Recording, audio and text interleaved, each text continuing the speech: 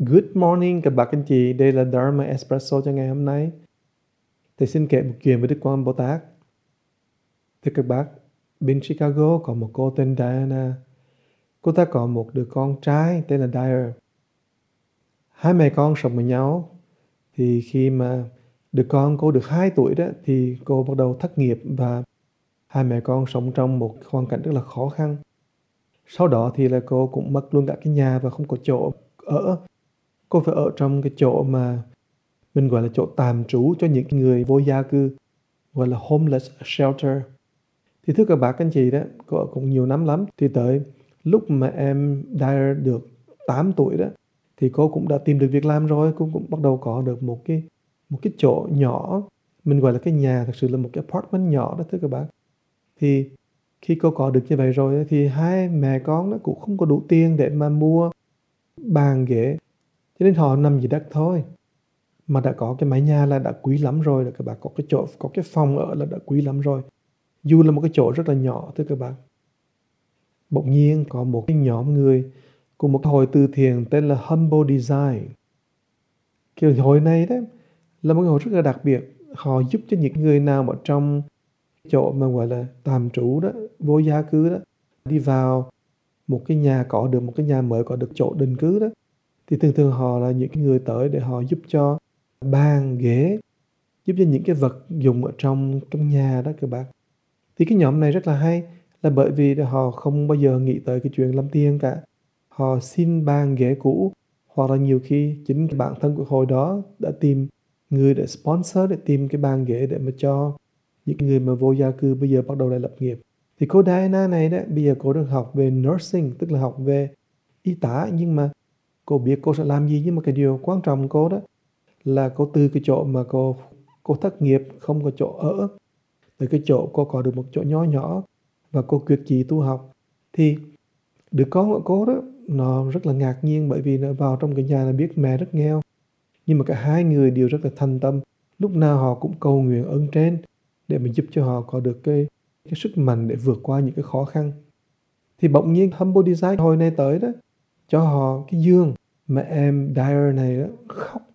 Em khóc là bởi vì em thấy vô cùng hạnh phúc, không thể ngờ được đó là mình có cái giường. Thưa các bạn, đối với chúng ta đó, nhiều khi mình rất là sung sướng, nhưng mà vô số những người ở trong thế giới chúng mình bây giờ đó, ngay cả một cái chỗ ăn, cái chỗ ở, chỗ ngủ cũng không có nữa. Những người mình gọi là những người tị nạn, hay là những người gọi là nạn nhân của chiến tranh đấy bạn. Họ rất là nghèo, và nhiều người nghèo trong rất nhiều nước nữa, chứ không phải là một nước. Và các bạn thấy được Mỹ tuy là giàu như vậy đấy, nhưng mà vẫn có người cả một cái giường mà cũng không thể có được, rất tội nghiệp. Nhưng mà khi mà có như vậy đó thì là mình lại có một cái nhóm người. Humble Design là một nhóm người rất là đặc biệt, bởi vì họ rất là thành tâm và họ rất là có một cái lý tưởng để làm sao mà giúp. Họ có những kế hoạch mà mỗi tuần thì họ giúp một căn nhà để đem cái furniture tới cái nhà đó. Và bắt đầu từ lúc mà họ sáng lập từ năm 2009, bây giờ thì họ mong rằng đó, năm nay 2018 thì họ mỗi tuần họ giúp 2 căn nhà tìm được những bàn ghế, giường, chiếu vân vân để giúp. Họ không thể giúp cái nhà, nhưng mà họ giúp những cái vật liệu trong nhà đó các bạn. Nhưng mà các bạn ngồi các bạn nghĩ xem, đó là cái định nghĩa mà mình gọi là hóa thân Quan Âm. Nhiều khi đó mình nghĩ rằng là mình muốn cầu một vị Quan Âm ở bên trên đó, nhưng mình đâu biết rằng cái vị Quan Âm Bồ Tát ở trên đó bây giờ đã dùng sức thần lực của Ngài đó đi vào trong một cái tập thể, đi vào trong lòng của nhiều người, làm cho nhiều người phát tâm để đi cứu độ chúng sinh. Như thế thì mình thấy rằng là Quan Bồ Tát cũng biến hóa vô cùng. Và các bạn có thể nói Đức Chúa cũng vậy, mà Đức Phật cũng vậy, Bồ Tát cũng vậy. Mình có thể nói như vậy, và nếu mình nói không, đấy không phải là hóa thân đâu, cũng được các bác. Nhưng mình biết chắc chắn là có một cái nhóm người rất là tốt, mà không phải là một, mà có rất nhiều, vô số những nhóm người rất tốt. Họ tạo thành những tổ chức bốc vụ lợi. Nhiều khi những tổ chức đó không có danh, không có tên, không có tuổi, không có đăng ký, mà chỉ chuyên làm chuyện tốt thôi các bạn. Nhưng mà mình chỉ nói một cách hình dung từ thôi, đó là những người mà mình gọi là hóa thân Quan Âm. Thì cũng vậy các bạn, nếu mà cuộc sống của chúng ta đó, nhiều khi chúng ta cầu ở bên trên, nhưng mà nhiều khi chúng ta cũng nên làm hóa thân Quan Âm, nên tìm cách đó, hoặc là mình cá nhân mình, hoặc là mình tìm một người khác, hay là một nhóm người để mình đi làm chuyện thiện đi. Đó là cách mình làm hóa thân đó. Bà không nên nghĩ rằng là bây giờ đó mình phải tu như thế nào đó mới trở thành hóa thân được. Mình mở lòng là mình sẽ trở thành hóa thân ngay. Và mình dấn thân vào làm bất kỳ cái chuyện gì khó khăn cỡ nào đó mà giúp được người ta thì mình nên làm. Cái đó là hóa thân đó các bạn. Cho nên á, nếu mình nghĩ như vậy thì tự nhiên mình thấy rất là nhẹ nhàng và dễ dàng.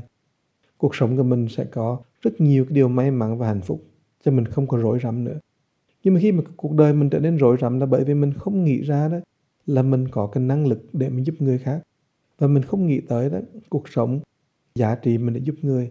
Và các bạn thấy những cái vị trong Humble Design, cái organization đó đó, cái tổ chức đó đó, họ rất là nhẹ nhàng bởi vì họ không phải là những người có một cái lý tưởng mà mình gọi là làm giàu cho riêng mình. Họ có cái lý tưởng là làm sao đó đem lại ấm áp cho người khác.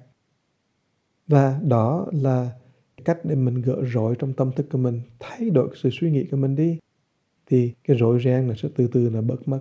Càng nghĩ về mình, càng mong về mình, càng mong được về mình càng tu, mình càng rì, mình càng tu, mình càng nghĩ là mình sẽ có thần thông này nọ đấy. Thì mình càng rối rắm. Là bởi vì thần thông cho ai? Cho mình.